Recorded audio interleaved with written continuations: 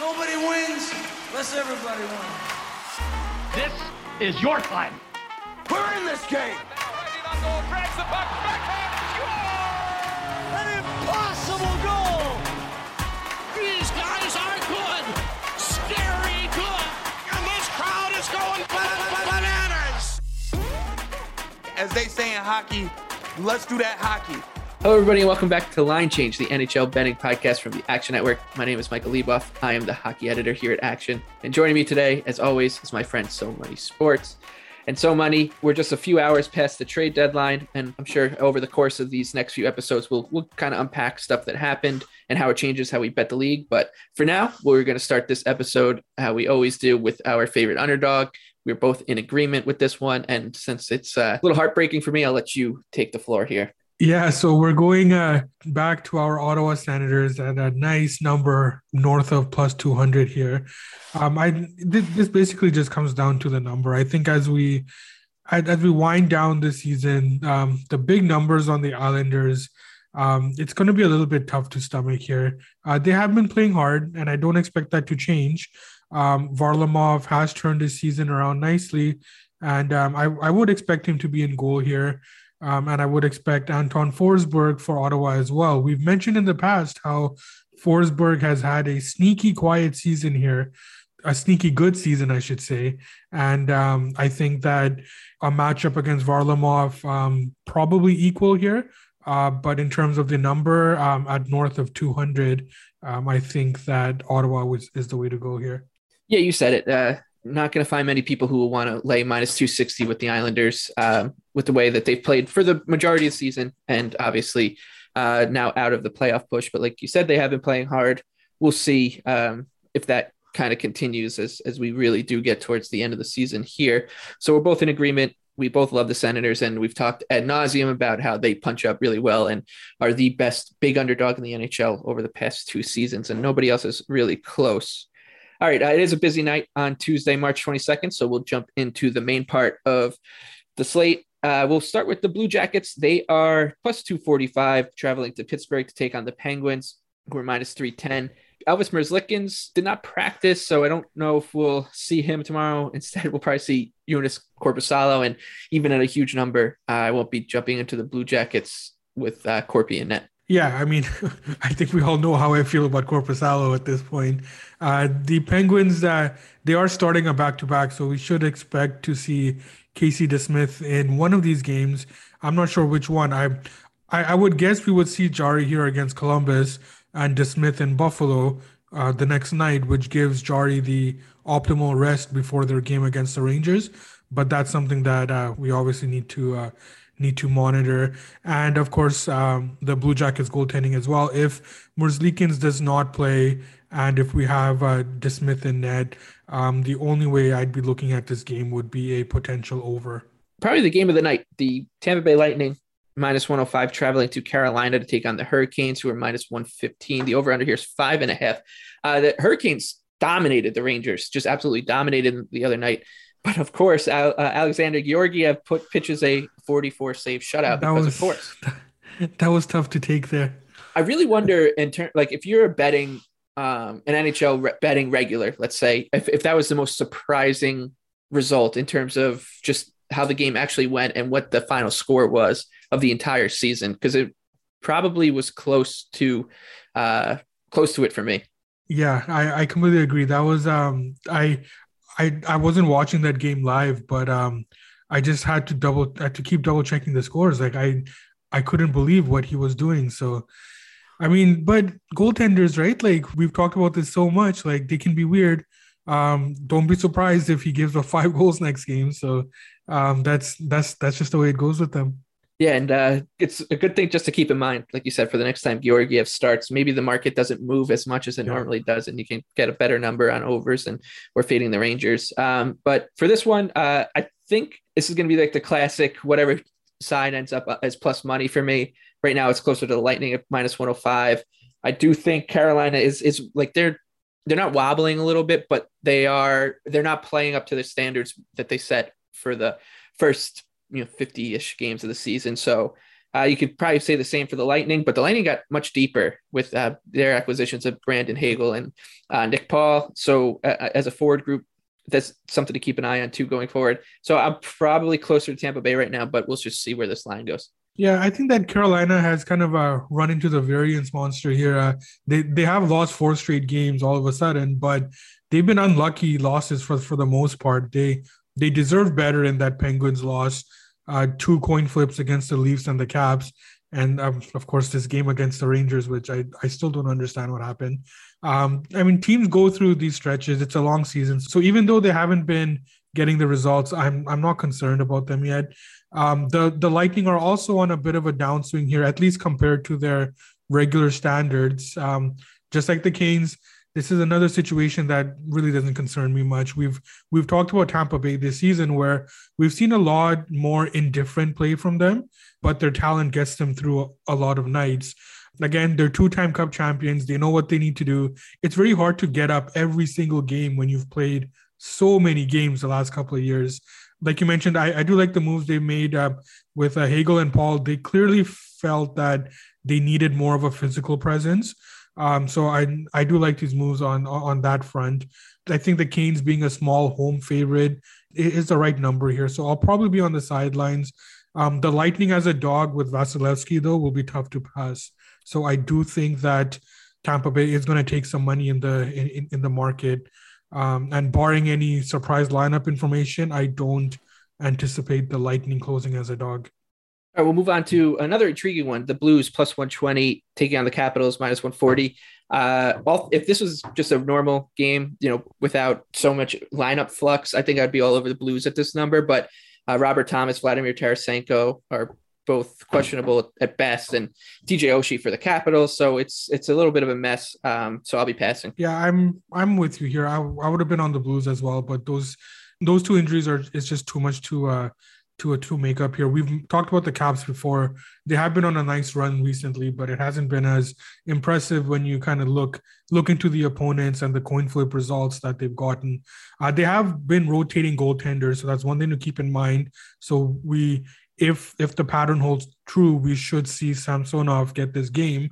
And if we do, and if it's Samsonov against Binnington, then I would be looking at possibly the over here. The Philadelphia Flyers and Detroit Red Wings. This is on a busy night. Probably not many people going to tune into this one, but only a game a bettor can love. And actually, I have a pretty big interest in this one. I'm one of 3 people left in a survivor pool, and I need the Red Wings to win this. They are minus 145 taking on the Flyers. And I have no confidence in Detroit because of their defense. And the Flyers, they played well against the Islanders on Sunday, an Islander team that looked really fatigued and tired, just wanted to be anywhere else in Philadelphia the other day. So this will be a pass for me, rooting for the Red Wings. I could see a lot of people thinking the over with the way that the Red Wings have been playing defensively as a whole this season, taking some interest from casual bettors. I generally agree with you for the most part. I am a little bit closer here on the Flyers just because of the number. And of course, I do need Carter Hart in goal. One thing that does concern me is that even though Nedeljkovic has put together a strong couple of games, and I kind of feel that he may be about to turn his season around, but I've said that I think 3 or 4 times this season. So it's a little concerning to me. If Grice gets this start, if it's Grice against Carter Hart, I will be on the Flyers as a big dog here. But hopefully for my sake and not having to have any interest in this game, and for your sake to cheer for the Red Wings, hopefully that I won't have anything here. Me too. That would be nice. The Vegas Golden Knights are plus 115 traveling to Winnipeg, who are minus 135. The over-under here is 6. Vegas is they ended their 5-game losing streak with 2 wins in a row. One of them was over the Panthers. They do look a rejuvenated bunch, but they're playing right now against the Minnesota Wild and down 2-0 deep into that game. And I want to bet the Knights here. I think that you're going to be getting good prices on the Knights going forward. At one point, they were 60-1 a couple of days ago to win the Stanley Cup at the Superbook in Vegas, of all places. It looked like they were probably trying to just get some more money on the Knights at that price. They're down to 30-1 there now. But it's at this point, it'll be tough on the back-to-back traveling. It will be Laurent Brossoit in goal because Logan Thompson is playing in Minnesota. So probably going to be a pass for me, but Knights if I had to choose. it's funny because there is a difference now between Brossoit and Logan Thompson. So I was a little disappointed that the Knights went with Thompson against the Wild. I was hoping for Brossoit there, not only to possibly bet the over with the Vegas Wild game, but also Thompson against Winnipeg would have put the Knights in range for me. We've discussed Vegas. I think the numbers against them, they are getting a little bit out of hand. They're clearly not as bad as the record indicates. And I think as they're slowly starting to get healthy, it does create some value on them. But I'm with you. This is going to be a tough task here back to back with a Brossoit in goal. So at this point, I'll pass. But if the number does drift a bit on Winnipeg, we should get the back-to-back money on the Jets here. So if it drifts too much, then I can see myself on Vegas, but I don't want any money on Brossoit. So hopefully I'll pass. The Edmonton Oilers plus 120, also on a back-to-back, the second leg of a back-to-back. They're traveling to Dallas, who are minus 140. The Stars are. Miro Heiskanen is a big loss for the Stars. He's got mono. So even when he comes back, like who knows what kind of shape he's going to be in, and he's just a huge loss for this team on the blue line, and it's a shame because they were really making a push for a playoff spot. They still are. I would think, just like looking at the records, the Stars have the best math in their favor to get that last playoff spot over Vegas. But one of the teams they're chasing is Edmonton, so this game will get all the cliches of this is a playoff game for us between these two teams. The over-under here is 6. Mike Smith is starting for Edmonton on Monday night, so we'll see Mikko Koskinen against likely Jake Ottinger. And I honestly, I think I'm closer to Edmonton here than Dallas. The Oilers have taken some of the early money before the big market opens in the morning, but I would need a little bit of a bigger number on Edmonton to get involved. Yeah, I'm completely with you. I continue to be high on the Oilers. Of course, I'm also high on the Stars as well. But like you mentioned, that Klingberg loss is just it's just too big. Like he's such a big offensive driver for that team. I have enjoyed Koskinen's kind of resurgence here. Sure, he's had clunkers here and there for the most part, he's been playing better and he's clearly solidified himself as the number one there. I have speculated that Ottinger looks a little bit overworked lately, so that kind of has dampened my mood here on the Stars. Like you mentioned, I do expect money to come in on the Oilers. So if we are liking the Oilers, it should be a move that comes in early. But at this point, it'll be Oilers or pass. Yeah, the Stars acquired Scott Wedgwood, the journeyman from Arizona. So hey, maybe he gets the nod, and then the Oilers' money will really show. Yeah.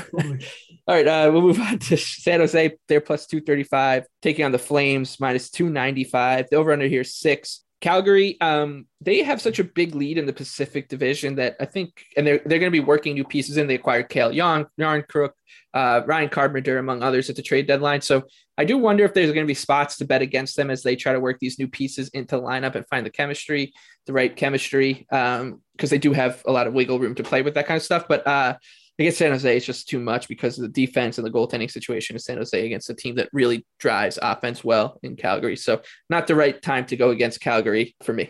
Yeah, I would agree with you. In fact, I would say that this might line up as like a puck line play on the Flames as well. So definitely, I don't have any interest in the Sharks here, and that money line is kind of big on Calgary. So I would be looking at the alternate line here. All right, before we get to top shelf bets, our favorite bets for Tuesday, March 22nd, we'll talk about a beautiful matchup between the Seattle Kraken, their even money underdogs, taking on Arizona in Arizona. The Coyotes minus 120. The over-under here is 6.